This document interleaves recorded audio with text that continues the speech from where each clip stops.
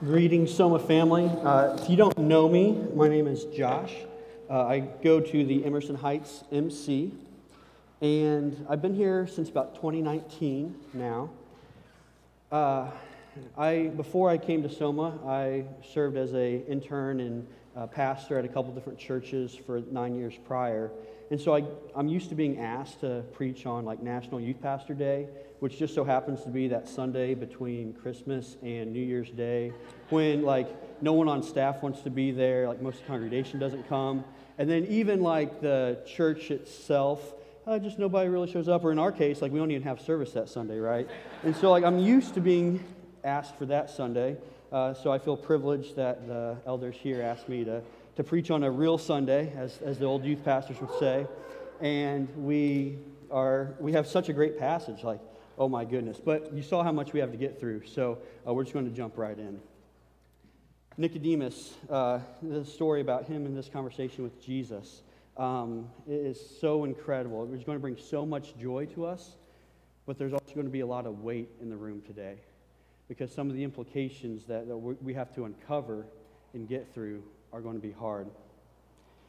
And so we encounter this man named Nicodemus, verse number 1. Now there was a man of the Pharisees named Nicodemus, a ruler of the Jews. This is going to be the first encounter in Scripture with Nicodemus. And actually, John is the only person to speak of him. So all we know about Nicodemus just comes from Scripture, and he comes into John's testimony 2 other times. And with him, we see right away he is a Pharisee. So it means he is a strong Jew who has a zeal to obey God's law. He's going to be serious about obeying every single last commandment in the Old Testament. He's most likely a member of the Sanhedrin from Jerusalem, which was a ruling group that would have been kind of a combination between like our Senate and Congress. He would have had a lot of responsibility. He would have had power. He would have had authority. And this man comes to Jesus. Verse 2. It actually says this man comes to Jesus by night. Now, Scripture doesn't say why that is, but I'm guessing that that's an important detail. Because why would this man who is so powerful come to Jesus, kind of a nobody, by night? This guy's the PhD, he's the expert in his field, he's got the power, the influence, he's got all the credentials. But he comes to Jesus by night. Again, the Bible doesn't say, but like, is he worried about something? Is he trying to figure out, like, is this going to be career suicide, political suicide? Is it going to be considered treason to meet with this rebellious rabbi? He's definitely seen some of the things that Jesus has done. You're going to see that in the next verse. He might have even just saw him flipping the tables at the temple. So this man of great power comes to Jesus. And he says to him, Rabbi, we know that you're a teacher come from God, for no one can do these signs that you do unless God is with him. Off the bat, he approaches Jesus with the title that he himself would have been called, Rabbi. There's a sign of respect. There's a sign of equality in him calling Jesus what he calls him. And he says, we. So at some level, he's probably been talking to the group of some 6,000 Pharisees or the group of 70 men that make up the Sanhedrin. And these religious rulers are saying, we don't know what exactly is going on, but God has to be doing something through you. Because what happens around you, that's not normal, that's not natural. So Nicodemus says, no one can do these signs that you do unless God is with him. And so Jesus answers Nicodemus, verse 3. Truly, truly, I say to you, unless one is born again, he cannot see the kingdom of God.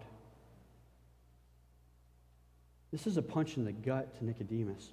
If anybody is deserving the kingdom of God, based on all that Nicodemus knows, based on all of his interpretation of the Old Testament, that is him. Maybe some other people don't, but Nicodemus deserves the kingdom of God. And Jesus, in a roundabout way, is saying everything that you have done in your life, you're at the pinnacle of your career. No one is higher than you, or few are higher than you. It's meaningless. It doesn't matter. You will not inherit the kingdom of God. We continue. Nicodemus says, how can man be born when he is old? Can he enter a second time into his mother's womb and be born again? I don't know, but Nicodemus might be getting a little bit sassy here. And as I was starting to study, I was talking to my girlfriend, I go, I can only think of one time I've ever seen like a human man be born a second time. She goes, you can't be talking about Ace Ventura, can you? And yes, if you guys remember Ace Ventura, Pet Detective 2, that is the only time in my mind I can ever think of somebody being born again. If you've seen it, you know. If you haven't seen it, I can't say I recommend the movie, but I definitely laughed. So Nicodemus, he might be a little bit sassy. And Jesus answers him, truly, truly, I say to you, unless one is born of water and the Spirit, he cannot enter the kingdom of God. That which is born of flesh is flesh, and that which is born of the Spirit is spirit. In the same way that Jesus keeps communicating this to Nicodemus, this is actually something that gets communicated to us today. It's a proclamation that encounters all of mankind through all of history. You're either born again and you enter the kingdom of heaven, or you are not. And that's something that we need to wrestle with today in our own lives. Because at the end of your life, you will at some point take your last breath, and there will be one thing that matters, and that is, are you born again? Nicodemus, Jesus knows that he's obviously a Jew, and like a Jew would believe that unless I'm just an incredibly bad person, I deserve the kingdom of God. And I think if we're honest with ourselves, or at least the way our culture kind of interprets things, I think we too often get in that mindset of, I deserve the kingdom of God. I'm a pretty good person. I try to do good things. I gave $1 to the homeless guy on the street. But Jesus keeps coming back to, you're either born again or you're not. And he actually breaks it apart by saying, that which is born of flesh is flesh, and that which is born of spirit is spirit. And what Jesus is actually doing, he's referencing Ezekiel 36. Nicodemus is going to know this. MC leaders, if you guys follow the sermon kind of as the way you go through discussion stuff, maybe check out Ezekiel 36, 37, Titus 3. There's a lot of good parallels coming out of this. But he breaks it down by water and spirit, and he says, and he's referencing this passage, Ezekiel 36, I will take from you the nations and gather you from all the countries and bring you into your own land. I will sprinkle clean water on you, and you shall be clean from all your uncleanliness. Notice, it's nothing that Nicodemus is doing. And from all your idols I will cleanse you, and I will give you a new heart and a new spirit that I will put within you. And I will remove the heart of stone from your flesh and give you a heart of flesh. And I will put my spirit within you and cause you to walk in my statutes and be careful to obey my rules. Nicodemus was very focused on being clean on the outside. He didn't recognize he needed to be clean from the inside. He thought he could do what it took to earn his way to the kingdom of God. But what Jesus is saying, only through the Spirit can you be clean, can you be born again. Jesus continues in the conversation, Nicodemus, do not marvel Don't be amazed, don't be surprised that I said to you, you must be born again. The wind blows where it wishes and you hear its sound, but you do not know where it comes from or where it goes. So it is with everyone who is born of the Spirit. Again, another way of saying it is there is nothing you can do to earn your way into the kingdom of God. You can't memorize enough of the law. You can't go to enough worship services. You can't be a good enough keeper of the law. None of your works will ever make you born of the Spirit. Only as like the wind blows and the Spirit blows through you will you be born of the Spirit. Nicodemus asked, how can these things be? You're talking about my whole life, everything I've devoted myself to. Jesus answers, are you the teacher of Israel, and yet you do not understand these things? Jesus seems to expect Nicodemus to understand what he's saying from Ezekiel 36 and 37. New spirit, new life, new heart, new flesh. That's what you need, not what you've already done. Continues in verse 11. Truly, truly, I say to you, we speak of what we know and we bear witness to what we have seen, but you do not receive our testimony. Hear that again. You do not receive our testimony. If I had told you earthly things and you do not believe, how can you believe if I tell you heavenly things? Nicodemus, I've told you all these things. When Jesus tells us something and it's not accepted, the problem isn't that we don't understand. It's that we don't believe his testimony. We don't believe he is who he says he is. We don't believe he did what he came to do. And we don't believe the implications of what that means. Jesus continues to try to identify himself to Nicodemus. Verse 13, no one has ascended into heaven except he who descended from heaven, the Son of Man. And he's pulling two more Old Testament passages that, again, Nicodemus is going to know. Proverbs 30, verse 4. Who has ascended to heaven and come down? Who has gathered the wind in his fist? Who has wrapped up the waters in a garment? Who has established all the ends of the earth? What is his name? What is his son's name? Surely you know. Nicodemus, it's me.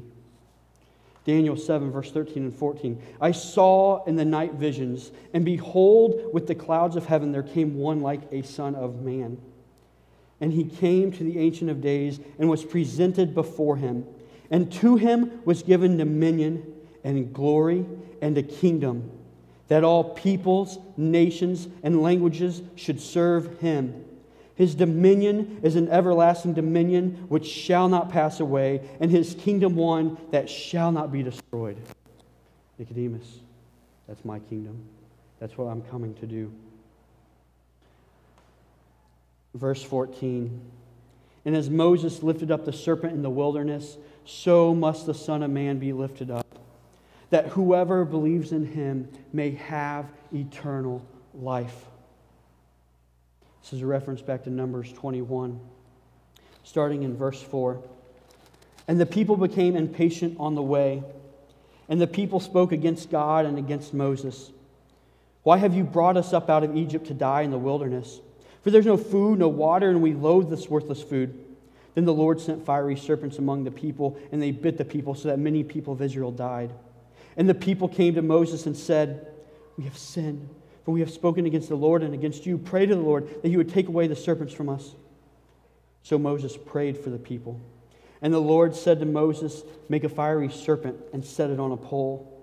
And everyone who is bitten, when he sees it, shall live. So Moses made a bronze serpent and set it on a pole. And if a serpent bit anyone, he would take a look at it and the bronze serpent and live. The people were going to die with the venom of the serpents in their veins. They had no hope. But God made a way to save his people. Their hope being, do I believe that God is God and that what he tells me, I do? And that by looking at that pole, that serpent on the pole, that I will be saved physically from my death if I've been bitten, if I have that venom running in my veins. And just like that, Jesus is saying to Nicodemus, Like Moses putting that serpent up on a pole, I too am going to be up on a pole. That whoever believes in me will not perish, but will have eternal life. In this, we don't have time to get there, but he's also referencing Isaiah 52 and 53, where he is claiming to be the wise servant. Again, Nicodemus would know this. He's an expert in the Old Testament. And so we have all these different ways in which Jesus is identifying himself. And it comes to the verse that we know, or many of us do, either because you grew up and it was the first thing you memorized in Cubbies or Awana or whatever kids program you might have known of, or it's because you know of Tim Tebow back in the day, or even if you don't know Christianity, you've probably seen it, heard it, somehow you've probably engaged with it. But Jesus says this, "For God so loved the world that he gave his only Son, that whoever believes in him should not perish but have eternal life. For God did not send his Son into the world to condemn the world, but in order that the world might be saved through him." Through him. "Whoever believes in him is not condemned, but whoever does not believe is condemned already, because he has not believed in the name of the only Son of God." Man's greatest problem: we stand condemned before a holy and just God. We are not innocent. No man is. We are sinners. We all fall short of God's glory, and the wages of those sin is death. But man's greatest problem gets met with God's greatest solution. Jesus comes and lives the perfect life that we couldn't live, to die the death that we deserve to die, that he might crush death and crush sin, and literally crush it beneath his feet, like Genesis 3 says, as the serpent's head gets destroyed. We find hope and life through Christ. You are born again through Christ when you believe him. You are saved when you put your belief in Christ. This is the gospel at its core, and it changes everything. The gospel changes everything about us. And I want to pause in this for a moment, because I think sometimes we're really good at sitting here with the idea that God loves me. And how sweet is that? Like God loves me, the creator of the universe, he loves me. It's pretty cool. And it's so true. Like he loves me and he loves you. But he actually didn't die just for me. He actually dies for we, and not just like we in this room, but he dies for the world. And so I wonder if sometimes do we get distracted because, well, it's just the relationship between me and my God, my growth, my journey, my discipleship, my love for the sermon or love for the music, when it's really about we. And that then starts to change, how do I live my life? What does my savings account look like? What does my dreams, my ambitions, my hopes, my desires, how does that start to factor into this whole concept of God loving me, but God loving us? What does it look like in how we engage coworkers and neighbors and strangers and the homeless and people not just here in America, but all across the world? Because again, God didn't just come to die for me or my friends or my family or the people that have my socioeconomic background or the people that look like me or the people who just live in my country or any, it's for everybody. God died for all. In that Daniel passage, Jesus specifically says, I'm coming for all tribes, all tongues, and all peoples. For whatever reason, not because we're needed, God wants to use us to extend his glory to the ends of the earth.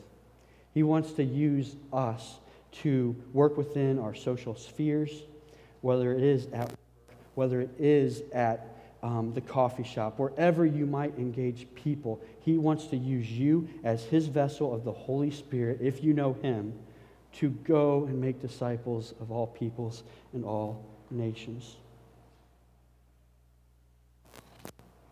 Jesus continues, and this is the judgment. The light has come into the world, and people loved the darkness rather than the light, because their works were evil. For everyone who does wicked things hates the light and does not come to the light, lest his works should be exposed.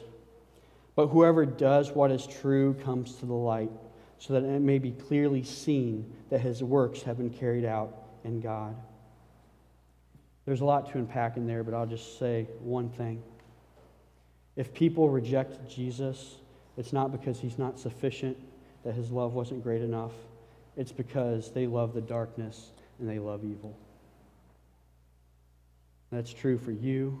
That's true for me. That's true for everybody else. So I have 3 concluding points. The first is the idea that I believe that the Bible is God's Word. I believe that God, the Creator, gave his Word to man, the creation, which sometimes we get it out of whack, but that means the Creator knows what's best for the creation, not the other way around. And so the creation doesn't get to tell the Creator how to act, what is just, what is fair, or what love is.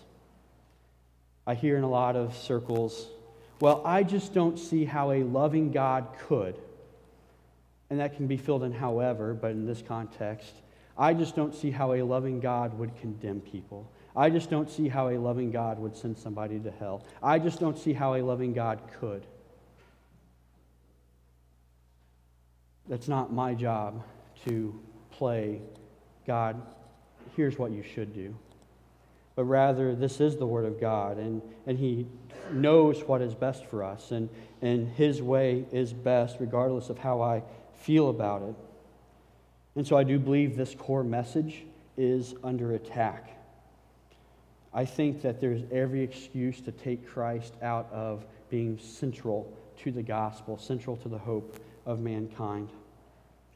I worry in our age of deconstruction, or our age of everyone gets to create their own truth and nobody can say what absolute truth is because it's all just us making up whatever it is we want to believe. I believe that many in the church are tempted to not fully embrace what Scriptures teach, specifically about Jesus, his deity, and how he came to save the world. There are many things in Scripture we can argue over. This passage, gets argued over in the Calvinist versus Arminian debate, and we're not going there.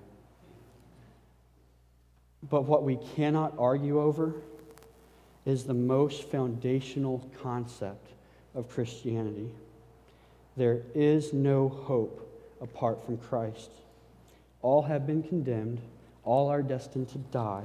And when he talks about weeping and gnashing of teeth, or being condemned, or perishing, or death, or not entering the kingdom of God, or eternal conscious torment in hell, those things are all real.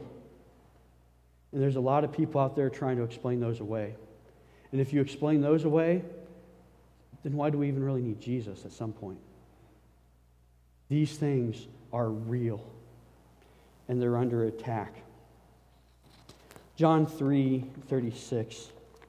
I'm stealing whoever's preaching next week's verse.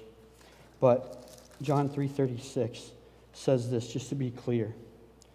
Whoever believes in the Son has eternal life, and whoever does not obey the Son shall not see his life, but the wrath of God remains on him. Just as much as Jesus on the cross is real, so is the wrath of God. Fortunately, but God so loved the world, and through belief in him, one is born again, and is saved and justified and redeemed, and becomes a child of God. But again, let's be clear, you're a child of God if you are born again. If you are not born again, you are not a child of God. So that means this is something I just saw on TikTok the other day, thanks algorithm. There are many paths that lead up the same mountain that will lead you to the same peak of the summit of the kingdom of God. All religions are valuable. All religions are worth it. All ideas are important. And you'll all end up at the same place at the end of the day. Not true. I then saw another one that's the same thing with streams and rivers going to the ocean.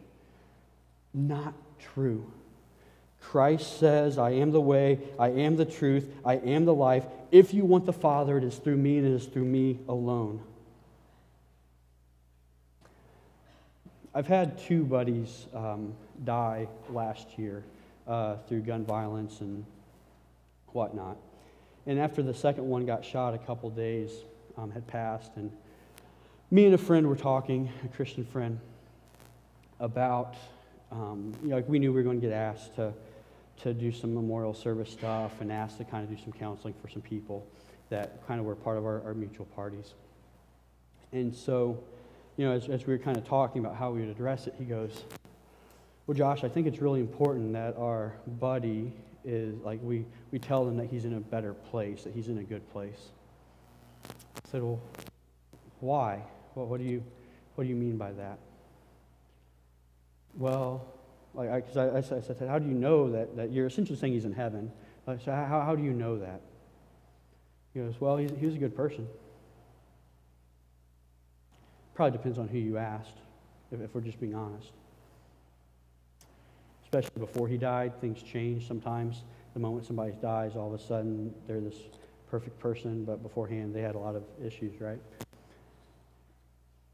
And so I asked my buddy, did he ever reference Christ? Did we ever feel like he was trying to live for Christ? Did we ever feel like he was born again? We're not judge, okay? Don't mishear that. I in no way can judge a thing. But was there any indication? Because at least Scripture gives us, hey, there's fruits of the Spirit. There's things that would indicate that if somebody had professed faith and lived a certain amount of time, that there would be some change. There would be a rebirth. They'd be born again. The Spirit of God would work in them in a way in which their life is forever changed, because the gospel changes everything. And he goes, well, no, but he's a good person.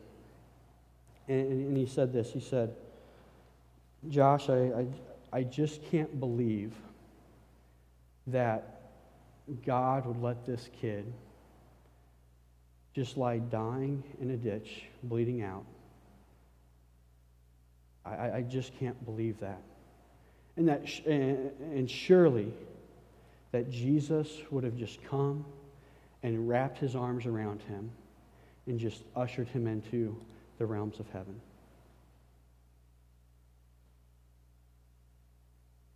Jesus can do whatever he wants to do, but that is not what Scripture teaches would be a regular option as somebody dies. Again, God can do whatever God chooses to do. We kept talking, and we had to reconcile. We can't share with our other people that we know he's in heaven. We can present the good news, but I would be wary of presenting false hope or honestly lying to people.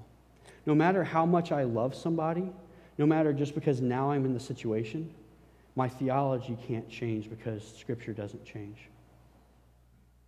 I had another similar story. A friend of mine, her grandpa had passed, and this wasn't like in the moment, but after some days had passed, she just asked Josh, "Do you think my grandpa is in the kingdom of heaven?" Again, I can't judge. I didn't know the guy. But all I can ask is, well, did he profess Christ? Did he believe in Jesus? Was there any indication? Well, Josh, no, but he was a good Marine. Josh, don't you just believe that right now he's guarding the gates of heaven? Now, I didn't say it, but I don't know that the gates of heaven actually need guarded, or they don't need guarded by man, okay? Didn't say that part. Thought it, didn't say it. Your grandpa is in heaven if he was born again, if he knew Jesus. That's all I can tell you. we need to have all sort of sensitivity, all sort of love and compassion and kindness in those situations. I'm not saying we go in and we just blast people, right? We show grace, but ultimately, grace comes with truth. We know that Jesus was full of both grace and truth, and likewise, it's important for believers to be full of grace and truth. That was concluding point number 1. The other 2 are much quicker. Number 2, have you been born again? I would be amiss to assume that everybody who comes to church on a Sunday has actually been born again. Maybe it's true for our congregation, I don't know. But I at least want to present that to you. Nicodemus, that's where we leave Nicodemus in this moment. Christ has said, this is who I am, this is what I'm doing, you in or you out. You too today have come in one section of this is who Christ is. When you die, all that's going to matter is, do you believe in Jesus? Not that I was baptized, not that my grandma had me repeat these words when I was 4, it's not my family's faith, it's not my culture. You can't just say, well, I'm Irish, therefore I'm in the kingdom of God. It's not a membership to a club. Have you recognized that you are a sinner? You're separated from God, you need a Savior. And have you put your hope or your trust or your belief in Jesus? You'll know if you have, because you'll have been born again and things will change. Do you know Jesus? Concluding point number 3. And if we need to start getting ready for communion, that's cool. If you've been born again, are you living like it? Does this passage push you to the dilemma that literally billions and billions of people do not know Jesus? And those billions are also in your social circle right here, where you live, where you work, where you play. Does this motivate us? Do we feel the weight of what this means? I have great friends that I so desire to come to know the Lord. Like I always say that, like if they would actually become Christians, not that we like rank Christians, but they'd be such great Christians because they already love so well. They already care. They're already compassionate. They're already fighting social justice issues. Like it's like guys, like probably like your innate nature of why you're doing what you're doing actually has to do with what Christ really wants to accomplish. And if you come with Him, like it's going to be just better. Please, come to know Jesus. But I also recognize that I need to love them. I need to pray for them.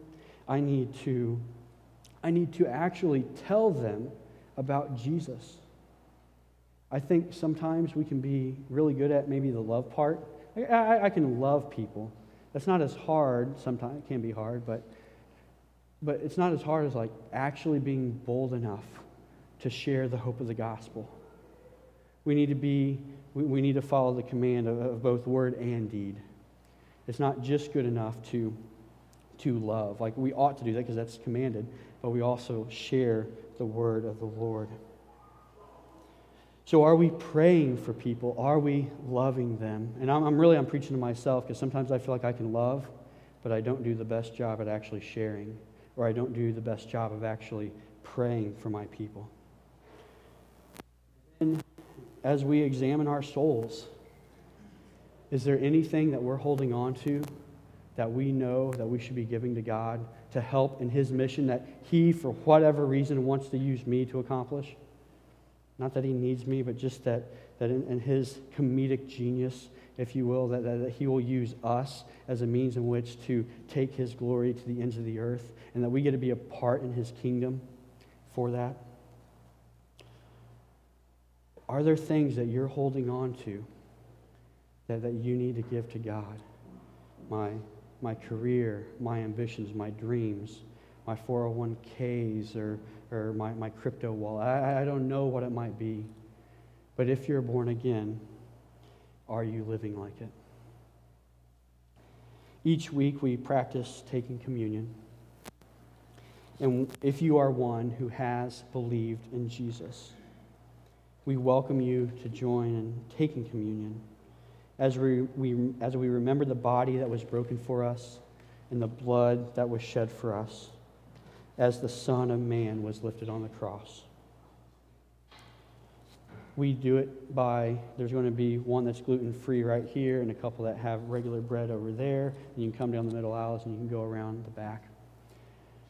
If you aren't a child of God, if you have not believed in Him, if you have not been born again, as Jesus keeps saying, please don't participate in this. Instead, we want you to take Christ instead. Come to Jesus, know Him, put your belief and trust and hope in Him. If you would like to know more about what this means, because there's so many ways we could continue to talk, come find one of the elders. Most of our elders are here today. Come talk to me after. Or honestly, there's probably somebody in your pew that knows what we're talking about here, and they would love to share Jesus with you. Let's pray. God, thank you for Jesus.